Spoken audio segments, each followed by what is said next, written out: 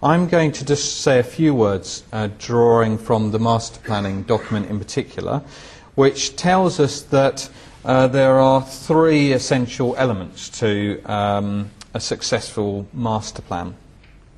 And I'm just going to take each of those very briefly in turn.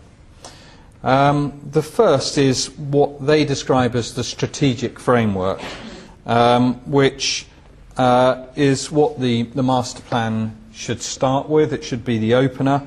It should specify the aims and objectives for the regeneration of the area, and really is the brief for the spatial plan. It's the brief for the master plan proper. It tells us what we want to achieve and how we're going to achieve it in general terms.